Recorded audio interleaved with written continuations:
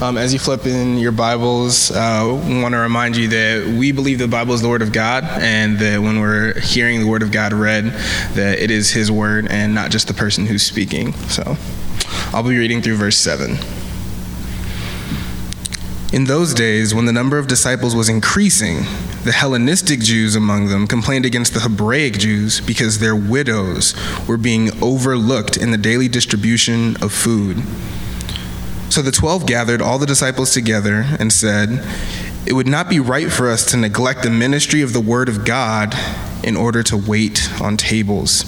Brothers and sisters, choose 7 men from among you who are known to be full of the Spirit and wisdom. We will turn this responsibility over to them and will give our attention to prayer and to the ministry of the Word." This proposal pleased the whole group. They chose Stephen, a man full of faith and of the Holy Spirit, also Philip, Prochorus, Nicanor, Timon, Parmenas, and Nicholas from Antioch, a convert to Judaism. They presented these men to the apostles, who prayed and laid their hands on them. So the word of God spread. The number of disciples in Jerusalem increased rapidly, and a large number of priests became obedient to the faith. This is the word of the Lord.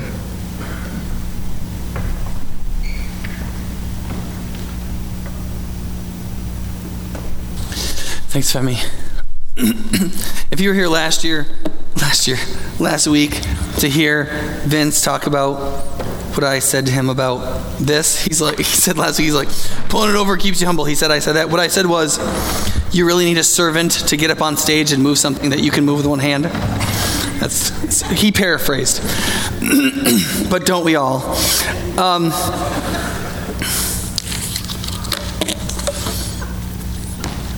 You might not have noticed when the passage was read, but there is this killer self-help success talk just dying to be preached from this passage. There is this sort of everybody sermon.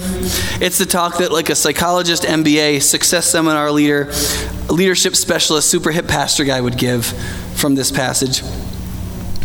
And hold on, I didn't put that in there. I should have taken that out. And it goes something like this. Okay. You are going to be amazingly successful. You are. And you are. And you are going to be amazingly successful. And all of the principles necessary for your amazing success are right here in this passage. Okay? They're all right there.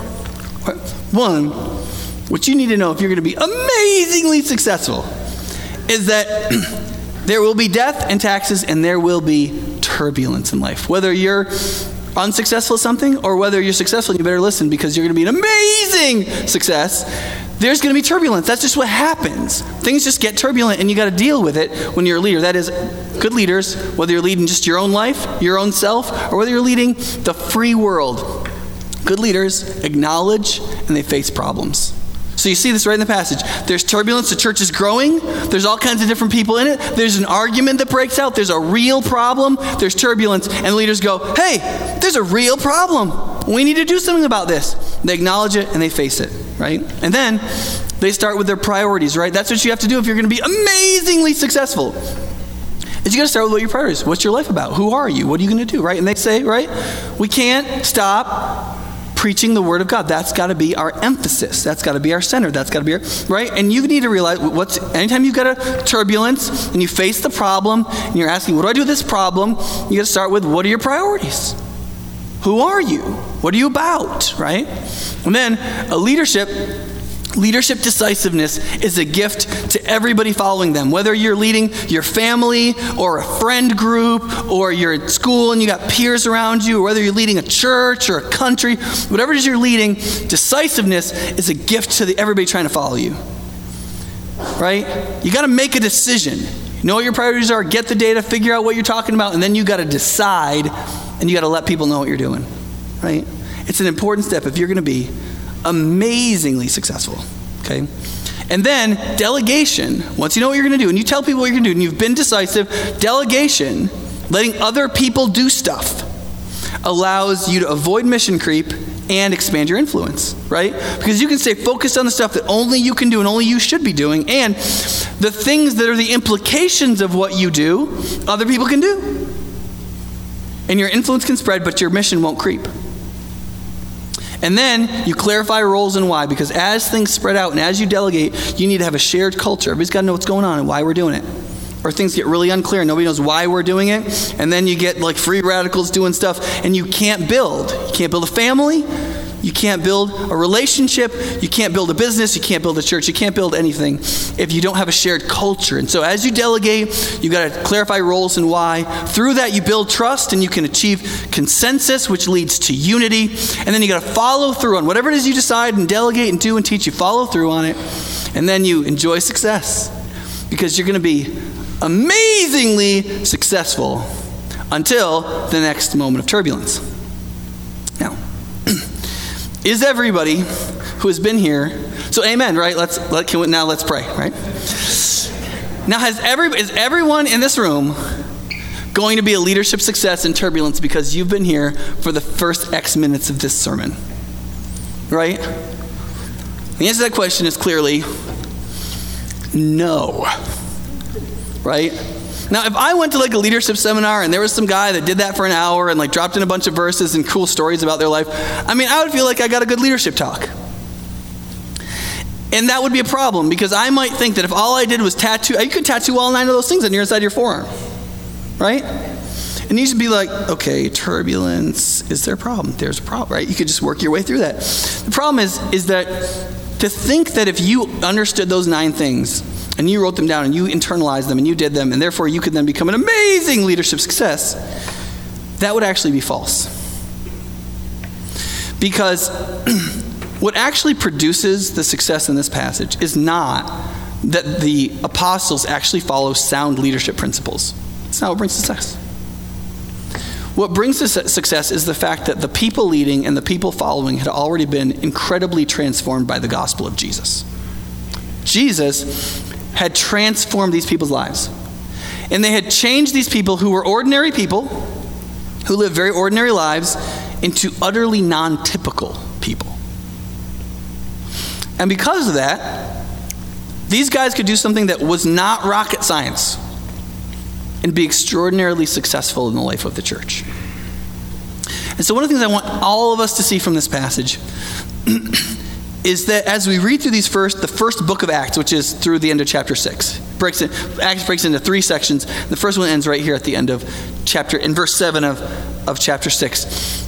One of the things that this demonstrates is that gospel transformation, when you understand the message of Jesus, what Christ has done for you, what he's created you to be, what he's done on the cross, how he will regenerate and transform you in faith, when you believe that for yourself, when you experience the miracle of the new birth, when the Holy Spirit comes to live and dwell inside of you, when you are drawn into following after Christ in his ways, when you ingest the Bible spiritually and it begins to remake you from the inside out and take the personality God has given you and enmesh it with the disciplines and truths of godliness and to make you into a person of formidability that you did not yet imagine. When that begins to happen, it changes the typical behavior of human beings so that things that never work do. One of the phraseologies that you're going to start hearing from me from the next 20 minutes to 10 years, because there is a congregational meeting tonight, so I could be fired tonight, or I could be here for a while. One of the things you're going to hear me say is the distinction between ordinary and typical. One of the terrible, life-destroying, aneurysm-creating idolatries that we have going on right now is the desire of everybody to be great. The desire of everybody to be radical. The desire of everybody to make a difference and to make the world a better place.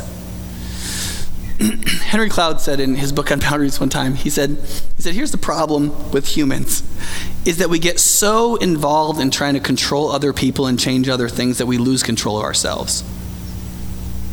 One of the reasons that you and I are so out of control personally is because we have forgotten that God has given you one thing to control yourself. You. That's it. It's called self-control in the Bible. Almost all the virtues talked about in the Bible are not corporate virtues. Now, there are lots of corporate There are lots of corporate realities and corporate values in which we are brought together, but it starts with virtues that you yourself are meant to grow in. And out of that, a community can be formed. And out of that, those community values that are just as important as the personal virtues can be embodied. But virtues aren't corporate. Values are corporate.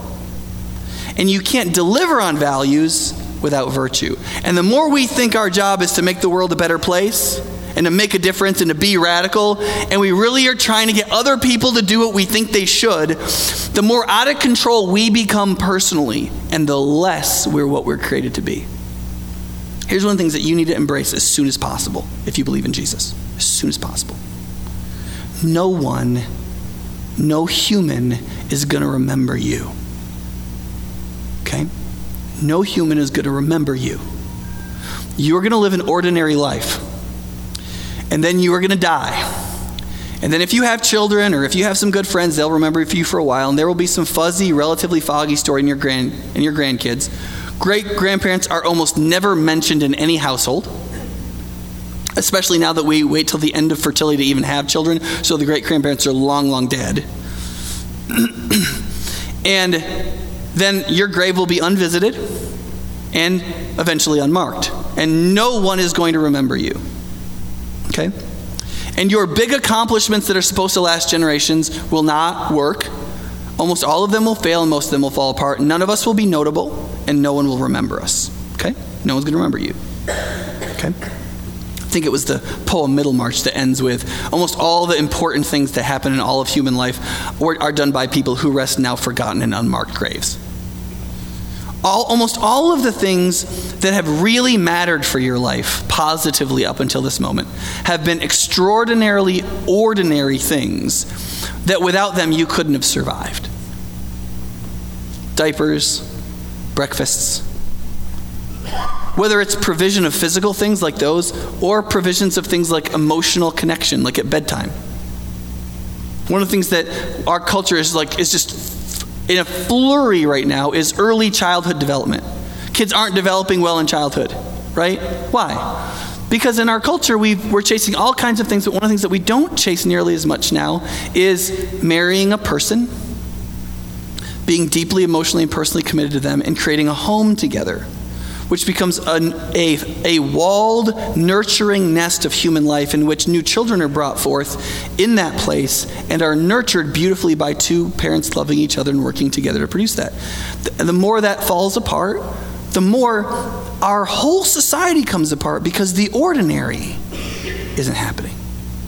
Now, there's lots of reasons for that, and it's not just that people don't like marriage. There's all kinds of things in that. Once that ball gets rolling, it just really rolls. But what it is, no matter how you slice that or no matter how it's come apart, it is a failure of the ordinary. The things that make nations rise and fall, lives become great or lives become terrible, the things that will make you happy or make your life a depressing mess are all ordinary things. The thing every wife or husband wants is just to be appreciated. Right? People say they want vacations, and I wish I had a 28-foot center console boat sitting in one of the ports in Destin that I could just get on with $3,000 of fuel in it so I could go chase bluefin tuna. That would be great, okay? And if we could create an expense account for that, that would be great. I could deal with that. But what I really need? What I just really need is for my wife to love me. That's all. I mean, if she could just not treat me like an idiot, which she does really well most of the time, especially when I'm not being an idiot. That's what I need. That's what makes me happy. And the normal order, I don't remember if you remember me preaching on Ecclesiastes a year or two ago, but there's this book about this guy who was really great, King Solomon. He was the richest, he had lots of ladies, and he built all these things that were supposed to be extremely notable. And he said, I did all this stuff, and he said it was all, the word gets translated meaningless, but he said the word means a vapor. It's not that it's literally meaningless, it's just vaporous. You breathe it out and it just dissipates and then it's just gone. Nobody will remember you. And then you would think he would say, but you know what really, really matters? What really matters is loving and serving God, right? That's what he says in Ecclesiastes, right? It's not what he says. It's not what he says. Well, here's what he says. Here's what he calls the blessing from God. He says, when God gives people joy in the work of their hands and in eating and drinking together. It's a really weird thing to say. In our culture, it makes no sense at all. But here's what he's saying. He's saying, I was this great man that accomplished great things. I was totally radical. I did amazingly big things. I changed the world. I made the world a better place. And he comes to the end of his life and he goes, you know what? It's all a vapor. Because the minute I die, most of this stuff is going to unravel. None of us have ever seen Solomon's temple because it's long gone. His money dissipated. His immediate son right after him split the kingdom. It all came apart. But he said, you know what I see the grace of God in? The generosity of God is exemplified in a person who can eat their plain, normal, ordinary dinner and enjoy it. Or a person who can go to their job where they sell something not exciting. So they can work in the electronics department of Menards, okay? You're in the electronic, right? And somebody's like, hey, do you have one of those outlets? It's just like this, except instead of white, it's like a bone color. Like, do you have that?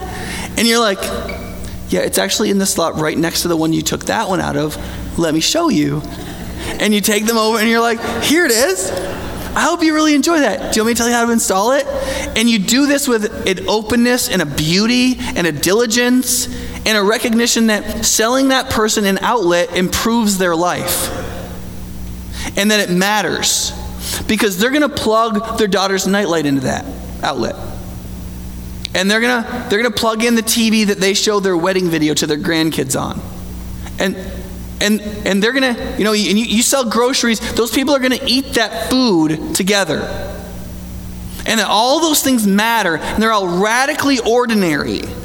Okay? And here's the thing that we need to recognize. Nobody's going to remember you. Your life is going to be ordinary. So here's what you need to recognize. The question is not whether or not you're going to be ordinary. The question is whether or not you're going to be typical. That's the question.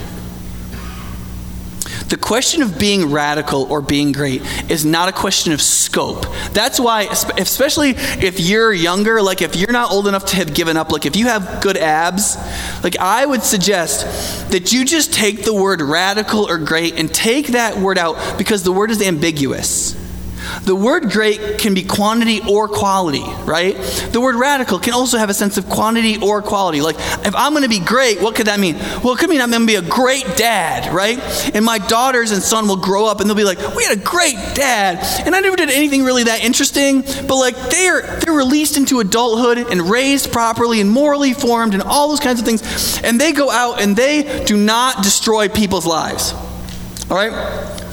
And I go, and they turn around and they go, my dad was a great dad. Or I can be like, I'm going to be a great man, which means I'm going to have money and houses and helicopters. Right? The word great is ambiguous. I would encourage you to take out a achievement word and put in an aesthetic word. You want to live a life of beauty. Okay? Oftentimes, typical human lives let go of because beauty and honor, for example, or goodness. Art is okay, so this then leads to a discussion on art, which is, of course, terribly confused in our culture. Good art is that which ennobles the human spirit and life. That's what good art is, broad definition, okay? And so a life that is beautiful is one that ennobles. Okay, another concept we just don't have any category for. But it's because we really misunderstand human nature, right?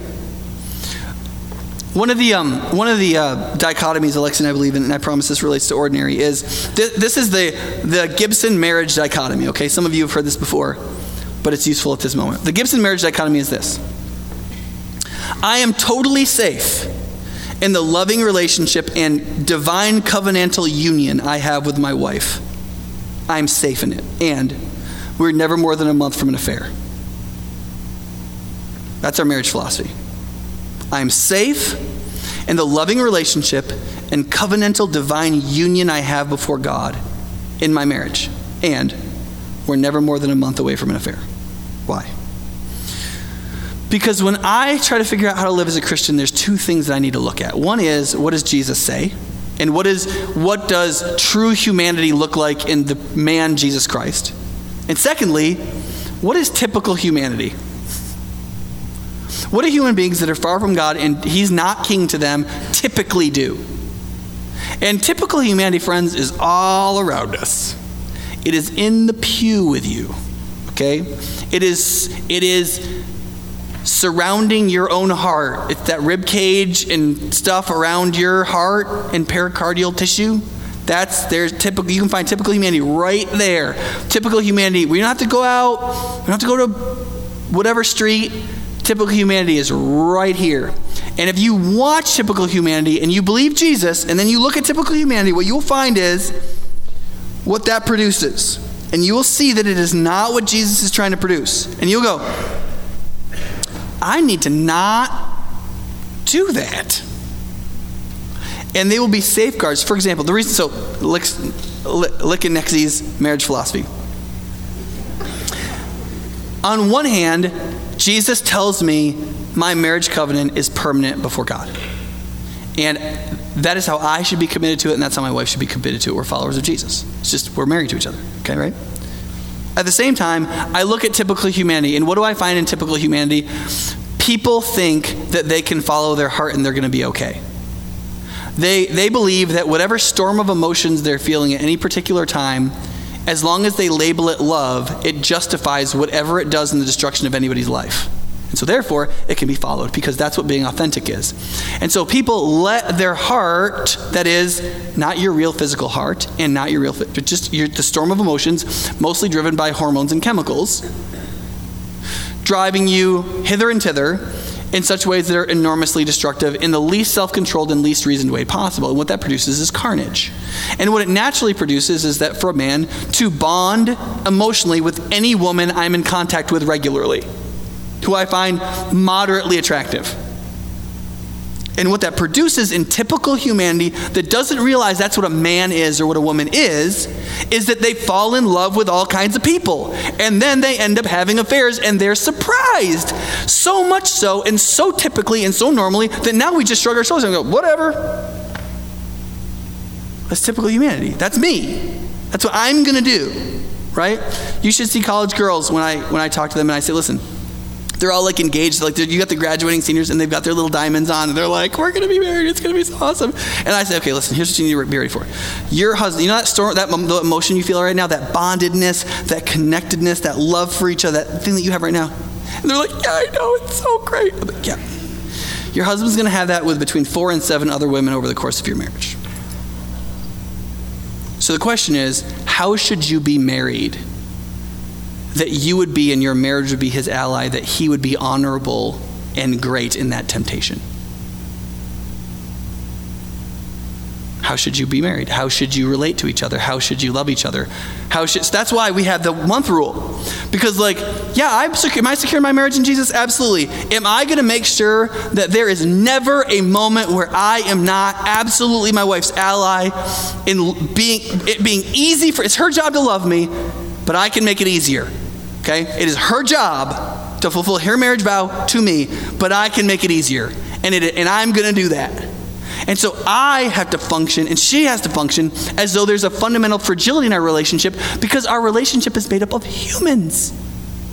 As long as there are humans in a marriage, it's going to be fundamentally fragile. And so we have the never more than a month away from an affair rule, because for the foreseeable future, there will be 2 humans in our marriage. Right? But there are also 2 Christian humans in our marriage who want to love, serve, and follow Jesus and are being transformed by the gospel, and who believe that what God has created in marriage can be beautiful, it can be fulfilling, it can be providing, it can be wonderful. And so we live in that tension because we want to follow Jesus and we want to look at what we see in typical humanity that is again totally at the opposite of what Jesus says, and we go, I need to do whatever it takes to escape that. What disciplines do I need? What thoughts do I need to rethink? What understanding of my own nature as a human do I need to rebuild? What needs to happen so that I can escape typical humanity? Because otherwise I'm going to do that because I am just like everybody else. And the only thing that's going to take me somewhere different than everybody else is if I do something different than everybody else, and it has to be pretty radical and pretty great and pretty something so that I don't end up there. But when the gospel transforms us, and when we know what typical humanity is going to do, and we say, wait a second, I'm going to avoid that. What happens is that what you'd expect typically from human beings changes, right? What typically happens in very significant racial conflict in which money is involved and the weakest among us is involved? What's happening in America right now? Not what happens in this chapter, but that's exactly what happens in this chapter. As you read, we'll talk about this next week a little bit more. I'm not going to talk about this week. But as you read through this, the Grecian Jews and the Hebraic Jews had split up into different churches long ago. They weren't in the same synagogues. They were in different synagogues. That's why Stephen gets killed by the people from the synagogue of the freedmen. That's the Greek synagogue. There was already a church split with the Jews because they had different cultures and different values and some different things, and it's just trouble to be together. But in this church, they were all together. And when something blew up, what typically happens is what had happened with the Jews before them. You just split. We'll just make a Grecian church, we'll make a Hebraic church, or we'll just plant a new church and just see who goes to which one. Right? But that's not what they did. What typically happens isn't what happened, and it's not because they lived out the 9 leadership principles well. It happened because the people, both the leaders and the followers, were deeply, deeply transformed by the gospel. And they wanted anything but typical human experience. So let's go through. There's 4 of them, but I didn't do them all last service, and I won't do them all this service. One is, the things is, you really see an acceptance and a response to the turbulence. Now, yeah, that was one of the leadership ones, but here's one of the things I want to tell you. I've done a ministry mainly to adults for 15 years now, and one of the things that happens is when people often come to my office, their problems are so advanced, it's very difficult to do anything. I mean, by the time people get to me for whatever reason, it requires heroic measures to do everything. And yet, there's other people who you can really tell that they have a very active faith. Like they're trying to grow in their faith every day. And they will come to me with things that aren't problems. They'll be like, what do you think about, maybe we could do this? And I'm like, okay, yeah. Well, yeah, okay, you're right, that could be a problem. Here's what, Lexi and I do, or here's what, blah, blah, and I'll just tell them, give them some advice. And very little in between. And here's the difference between the two. One group is anticipating turbulence because they want to grow. Turbulence is usually going to come from something we overlook or something we're blind to or some sin that we have. And so they believe that they're sinful. They really do believe in the doctrine of depravity. They know that they're in a fallen condition, and they know they need to be really vigilant. And so they're looking for stuff, and sometimes they'll bring stuff up that isn't really that bad, and you're kind of like, well, I think you're going to get through this. And then other times you're like, yeah, you're right, let's head that off right now, and it's real easy to head it off. And then other people, it's like, so when she shot me last week in the shoulder, I felt like maybe she was trying to tell me something. And then when she kept shooting, I thought, I think I'm right about that, right? A misunderstanding of your human nature will always lead to denial. And when you aren't at war with fear and pride in your life, you'll always be in denial. Fear is always terrified. Actually, I have a slide for that one. Fear is actually terrified that if you accept that something is a problem, people are going to misuse your admission that it's a problem. Like if you say to your spouse, okay, I kind of realize that I don't really help you. I can expect you to help me, but I don't really help you. You won't tell her that or him that because you're terrified what they'll do with that admission. Or at work, if you're like, well, if I admit that I was wrong, right?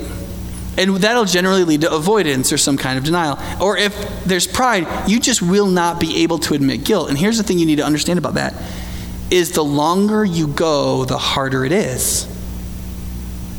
So if you can't admit, let me give you an example. If you can't admit your parenting model isn't going very well when your kids are 5 and 2, you think it's going to go better when your kids are nuts and they're 12 and 10? By that point, you are going to be so emotionally invested in the fact that you are a good parent. You are not going to be able to be like, I think I'm doing something wrong and have been for a decade. Right? Or like, you have some kind of hobby cycle and your spouse is like, this isn't going to work. Or the way you talk to your spouse, you're like, look, I don't respond well to this. Or they just don't respond well to it. These are issues that the longer you avoid them, pride keeps saying, you've got to stick with this. You've got to double down. You can't change. Because if you admit it, you not only have to admit that you're wrong, you have to admit that you've been doing it wrong for X amount of time. Listen, there is nothing better. Well, that's it. Okay. Hyperbole, right? There's nothing better than somebody who's been doing something for 20 years and has the guts to admit they've been doing it wrong. Very little inspires me as much as somebody who has been doing it wrong for 25 years and is able to be like, you know what? I've been doing it wrong for 25 years. What are we going to do now? That is inspiring. It's incredible. Because pride is always trying to say, no, I'm a good man. The minute you think you're a good man, we got problems, right? I mean, I've had this happen where I'm like teaching on humility. I'm like, yeah, humility is big value. And then somebody's like, you're a jerk. And I'm like, I'm not a jerk. And I'm like, no way, I totally am. Why was I just offended by that? Right? If I'm humble and somebody goes, you're a jerk, I'd go, well, why do you think I'm a jerk? I really want to know because I might need to change something. But if I go,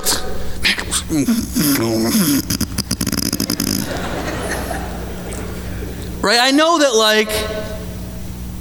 you see what I'm saying? And so it's really important to recognize you are probably avoiding things. We are typical humanity. Typical humanity avoids things. Typical humanity denies things. Because typical humanity does not want to go through the surgical pain of spiritual growth. You don't want to go through Jesus being like, yeah, you're an idiot, and you are mean, and you are hurting other people, and they are suffering because you will not admit you're wrong. And it is very difficult to open yourself up to God and be told that, and to be yanked around and to be remade. And nobody wants that. And it is the only way to live spiritually. It's the only way to live spiritually. That's one of the reasons why people come up with all these cockamamie spiritualities that don't include repentance. Have you noticed that?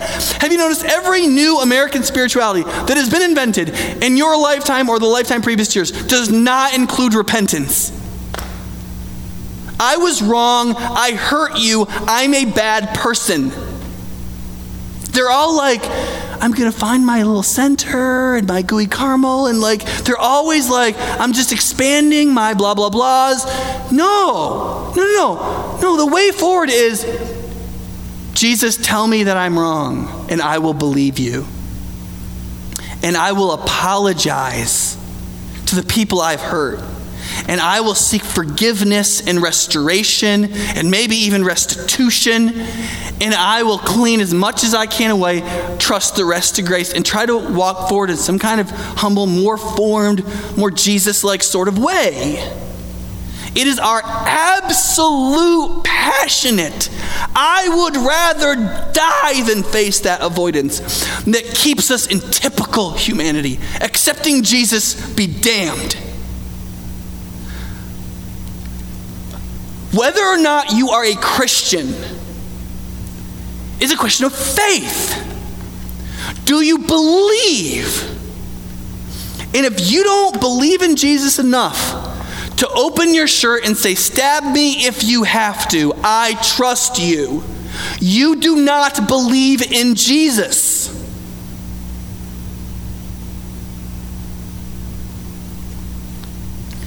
Avoidance is typical humanity. Flee it.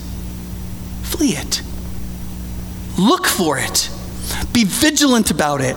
Ask other people if they see it in you. When other people affirm you for being just like them, be terrified.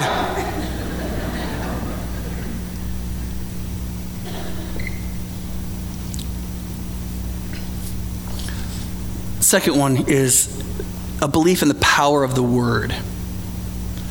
There's so much lack of faith in the absolute transforming power of the message of the good news of the gospel of the life and death of Jesus. The life and death of Jesus and the message that he has died for you. He's created you. He has died for you. He seeks to make you the creature you were meant to be for eternity, that he will regenerate you in a spiritually supernatural way for the inside out. He will wipe away every pittance of guilt for your sin, which is much, and he will live within you in the person of the Holy Spirit with power. That message can transform you this second, on the spot, permanently.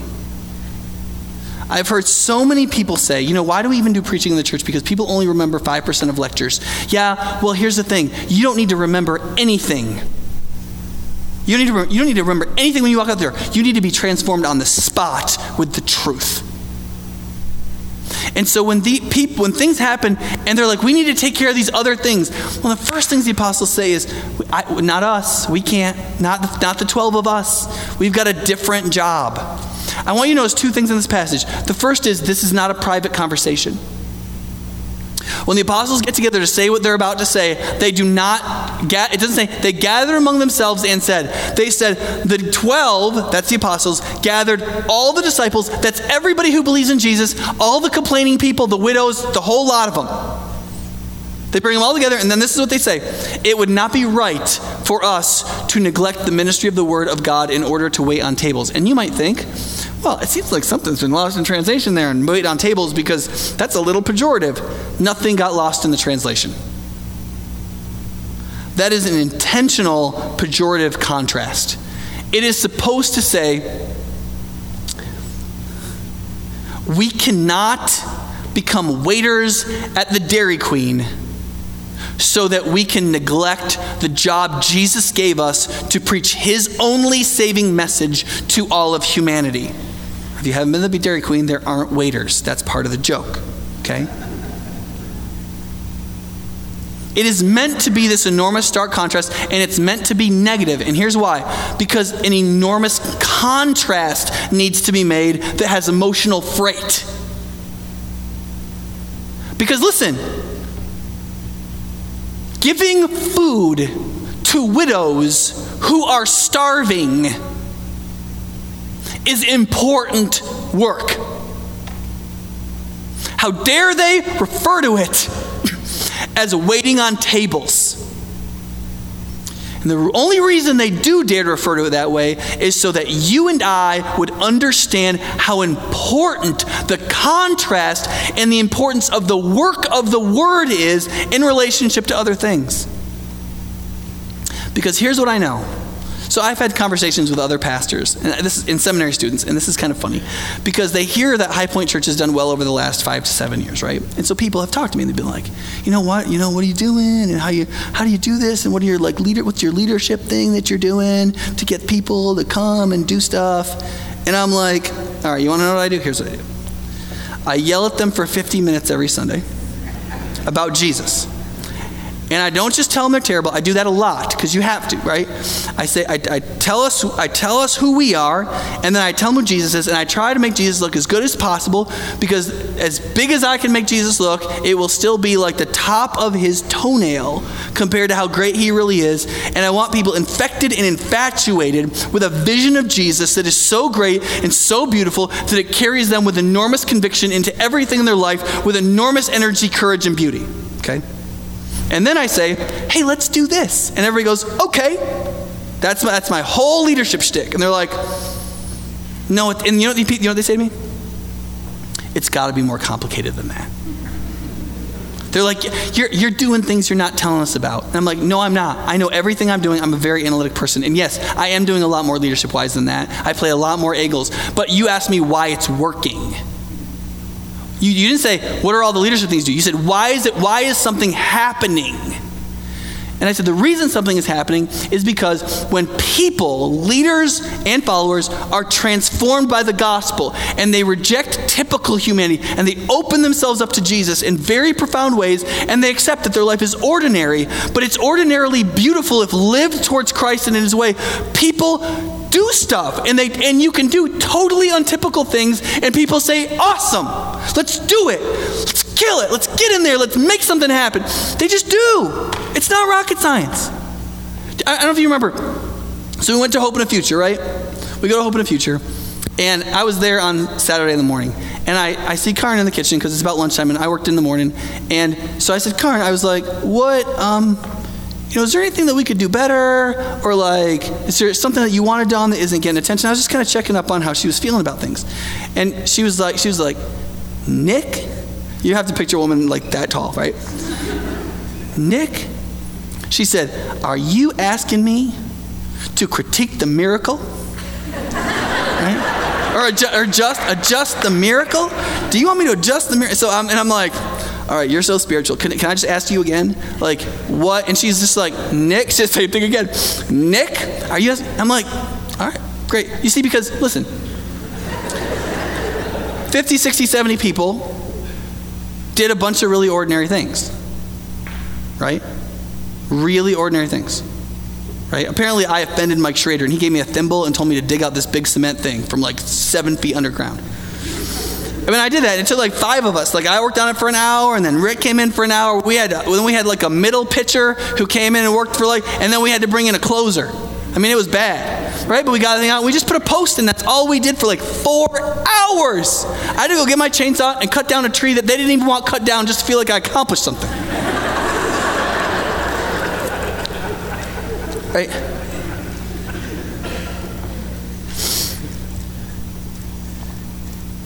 The problem is that the things that make the most difference don't look like they do. They're very ordinary, and they matter because of the supernatural and functional character that Christ has given them. We could have the best run organization in the world at High Point and accomplish nothing. And most organizations are like that, even large ones. There's lots of people, they've got a big email list, and they've got no cavalry. You can blow the trumpet. Let's have people go to the elementary schools and read with kids who aren't good at reading.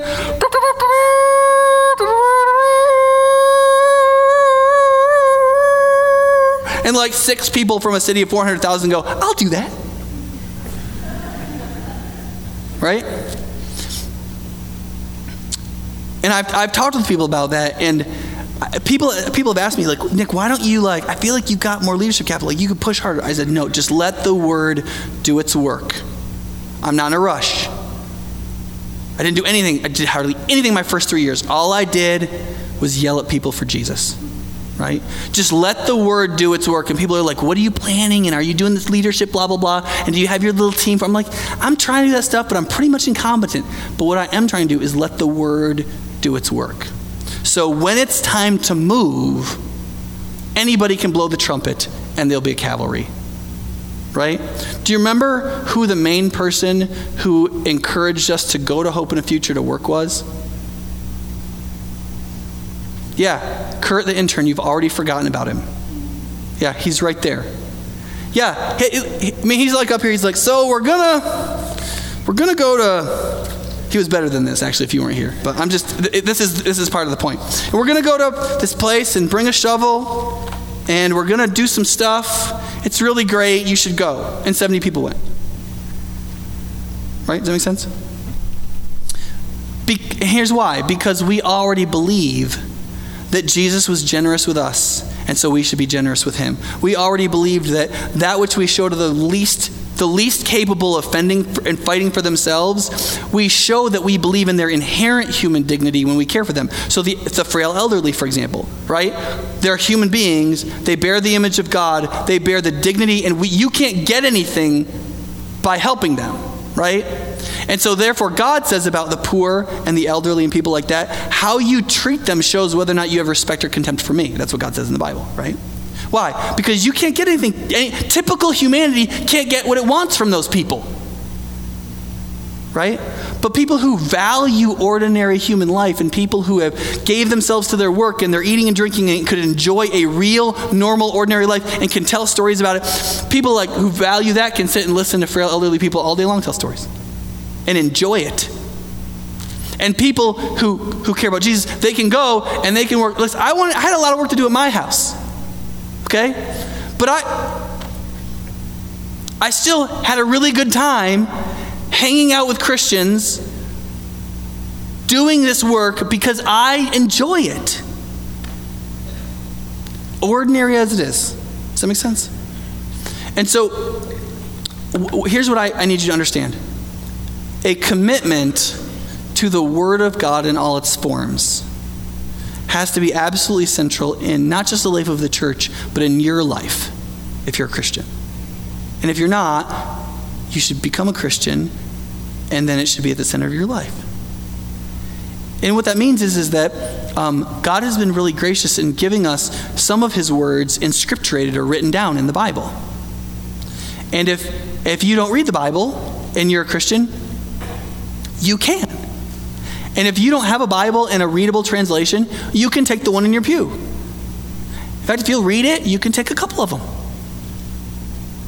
Because that seems, in fact, I know lots of Christians who are very successful people who that's the thing that drops out of their life. In fact, that's one of the first things that drops out of my life. I have to reset it all the time. I can't tell you how many silly things I've tried just to force myself to make myself not ignore the Bible. Because I think I know, I've read every part of it like 20 times or 150 times. And yet I need to actually read it again every day. And it's so easy, and I have to work very hard to make sure that doesn't go away. But that's what they say here. They're like, listen, the work the Word does in you is actually the most important thing you'll do that day. Same thing with the message. Like, I know some of you struggle listening for long times, and honestly, for whoever preaches who isn't me, for those of you who do like me preaching, I don't demand that they're like super awesome. What I demand is that if people have listened openly, were they given something that they could hear from the Word of God re-spoken through the personality of the preacher? Could they have interacted with the Word of God? Understand the Word of God as it's written and have it re-spoken so that they could bring it into their lives today. That's all I require from people. And then we try to make them better at it. But the only one thing we demand of people.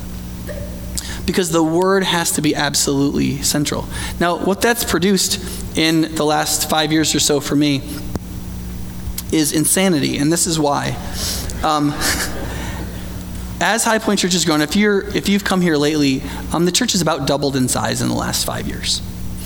And one of the elders have noticed a certain amount of fraying in me, and so a couple weeks ago, I went up to Minneapolis to meet with a senior pastor consultant. It's like a aneurysm avoidance intervention, right? And so I rode up on one of those Badger buses with all the 18 and 21-year-olds that don't look or speak to you. And I met with this guy over an evening and a morning, and he told a story about being a workaholic, and he's just kind of I remember when I was a pastor, and then I was removed. I came out of pastoral ministry, and I just got so angry when I would see a pastor on stage because I was like, that should be me. And he's like, does that ring true for you now? I'm like, yeah, that's not. I've got an idolatry, but it's not that one, right? Because when I went on vacation to Yellowstone, I didn't think about you people for a minute for 2.5 weeks. I was like, where's the next buffalo? Woo! Right? But here's the problem I do have. I'm not a perfectionist because that's not a good enough word for what I am. Okay? That's a joke. I'll give yourselves a minute. And I don't accept the word perfectionist because here's the reality. I know that when there's a certain group of us that fall into this category, and people like to call us perfectionists, but it's a very standard human thing. I know that when things are done at a certain quality, they produce certain results. And when I'm serving other people, I want them to be at that quality. And I know darn well when they fall below that level of quality, the people who I'm serving suffer. So if I spend 2 hours on my sermon, you pay for it, right? Like right now. I'm just kidding. Right? There's a certain when something I do falls below that level of quality, I start to feel anxiety. The world isn't the way it's supposed to be, and I don't trust Jesus enough to work that out yet. The problem is that I used to just mainly feel that way about preaching, but what I did was I actually sat down in this Minneapolis apartment, this hotel room, which you paid for. It was very nice, and And I realized that was my problem. And I said, how many things am I trying to do at the level of quality that I can be satisfied with is good, not perfection, because I don't really care about that. There's a point of diminishing returns where you keep working harder and harder and you don't get anything for it. There's a sweet spot of like, you do the work and like you really get something for it, and then you know where to stop. That's just called excellence, right? I believe in that, right? But then I started looking at how many things I think have to be done with excellence, and I made this little web, which when translated into English words, looks like this. These are the expectations that I've put on myself, not even the ones you put on me, right? And you go through them, and if you start looking at these, any one of them, for the most part, could dominate somebody's life, right? And one of the things I had to do is I had to say, listen, if I'm not going to jump off the balcony, I am going to have to figure out which one of these I really believe Jesus wants me to do, so that I can get in the place where I don't drive myself crazy in relationship to what I want to get done. Does that make sense? And so the only reasonable, because and all of them are important. Every single one of those I believe in so deeply. It's one of the reasons why I can't let him go. I believe them all the way down to my marrow. And I believe they're all important. I believe if any of them aren't done, real people's lives are affected and real people's eternities are affected, right? So I just had to ask this question. Which ones are ministries of the word and which ones aren't? That's my real duty. It's to teach the message of the gospel, inculcate it in as many people as deeply as possible. And so I think it's those. And I would actually include this one about young leaders and interns, because mainly what I do is I teach people how to do ministries of the word. So I pass on the capacity for doing ministries of the word. But those are the main ones. And the reason why that's important for all of us is this: that the response to that recalibration is that I have to believe that what's true in this passage of the Bible is true of us. And that is that you care too about those things. That you care about whether or not people know Christ, and whether or not they grow, and whether or not widows get fed, and whether or not children come to Jesus, and whether or not just this church, but the whole church in the city grows strong, and all of those things that are incredibly important. And in this passage, we get this office we call deacons. And a lot of history is revolved around this. And it's been the office in like churches that people get kind of put into. And it has this whole history to it. And we need to escape that for just a minute and think about what this is. Because all the word deacon means, it's just the generic Greek term for servant, right? That's all it is. It's just a Greek word for servant. And yet in this passage, there are requirements for it, right? 2 requirements. That they would be people full of the Holy Spirit and wisdom, right? As the church develops, by the time you get to 1 Timothy and Titus chapter 1, there's a whole list of requirements. But when you boil all those requirements down, there's like 15 requirements. But when you boil them all down, it boils down to basically exemplary Christian. Is actually Christian. Mature Christian. So full of Holy Spirit, wisdom, mature Christian. But we still have this issue of like, deacon, who wants to be on the deacon board? That sounds like you're going to like buy candles and like wash the doilies and that sort of thing. And nobody's like, oh man, that guy's on the deacon board. You should ask him out. I mean, like that's not how that goes down, right? And so let's just pretend for a minute we just take that label that we've made really religious and we just put it over here. We'll just put it right there and let Jesus have it for a minute. And let's just make up a new word, tier 3 leader, okay? Just make that up for just a second. A tier 3 leader is somebody.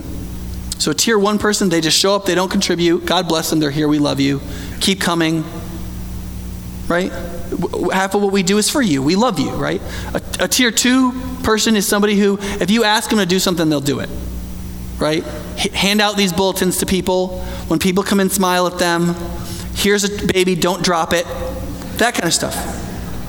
Okay?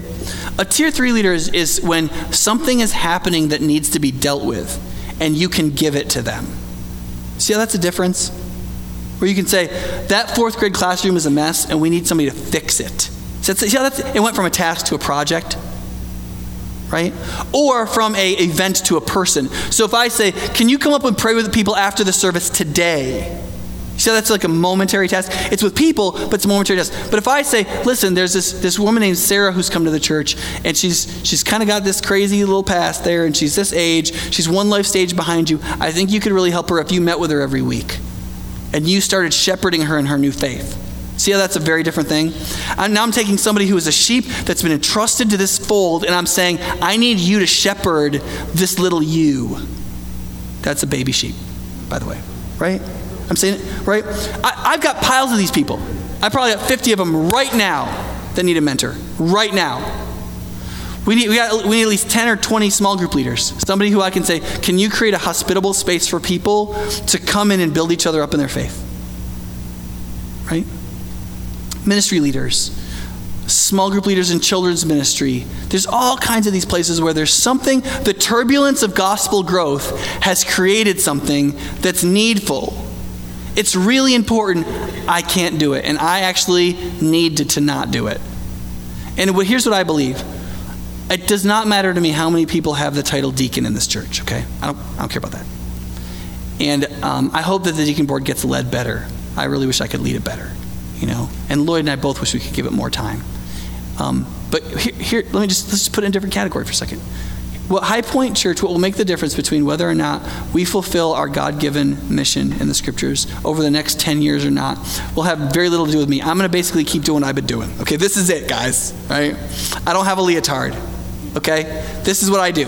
So what's the difference going to be between what we're doing right this minute, right? Because listen, honestly, do you want to be the best thing for my sanity? If this church shrunk by a lot of people, okay? If about half of us could go here to church, it'd make my life a lot easier. Now, Lloyd would have to find another job, but my life would be a lot easier, right? Or one of the two of us. But it's much easier, right?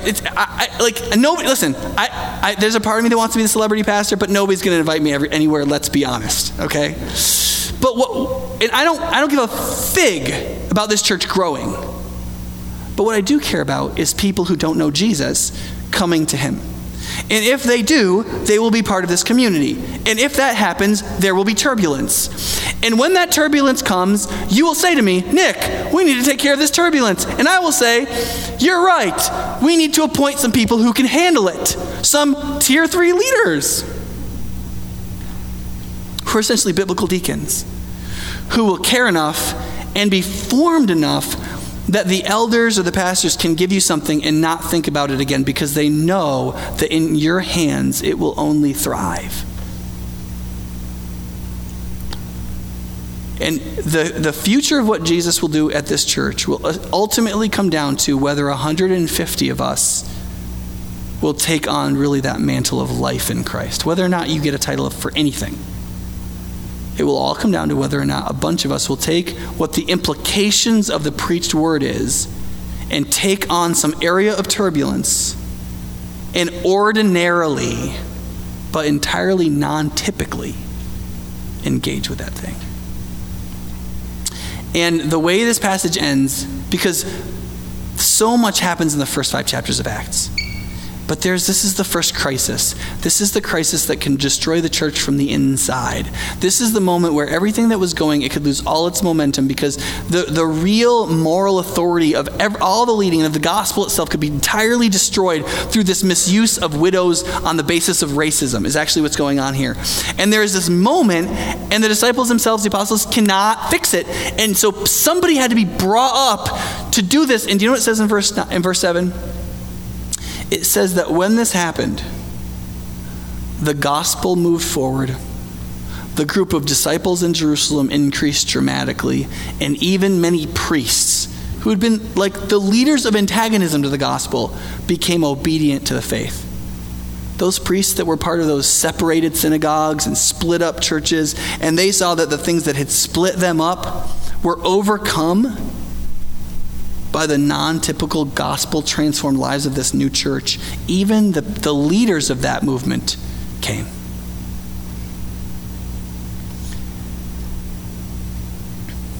Let's pray. Father, I pray that you would help us to be diaconal people, to be a people of Tier 3 leadership, to be a people that want to grow enough in faith and are willing, and recognize so much that our life is going to be ordinary, that there's some meaningful thing that we can do in the gospel. But I pray first and foremost for everybody who's here today personally, that the first two things that we talked about would come like a freight train into the center of their life personally.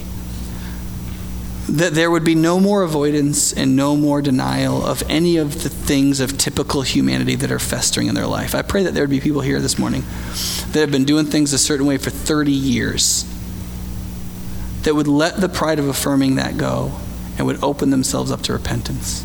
I pray that you would bring an enormous amount of repentance to us, and that we would flee how humanity normally goes wrong, that we would see it and that we would come towards Jesus and we'd trust you, God. And I pray that for all of us, there would be a renewed commitment to the centrality of the Word, the centrality of the message of the gospel, the centrality of who Jesus is, the centrality of mining that out of the Word of God written in the Bible, and of availing ourselves to teaching, whether that's preaching at church or the Sunday classes or small groups or whatever else. Make us a people of your word so we can be really deeply transformed and so that you can lead us. We pray in Jesus' name. Amen.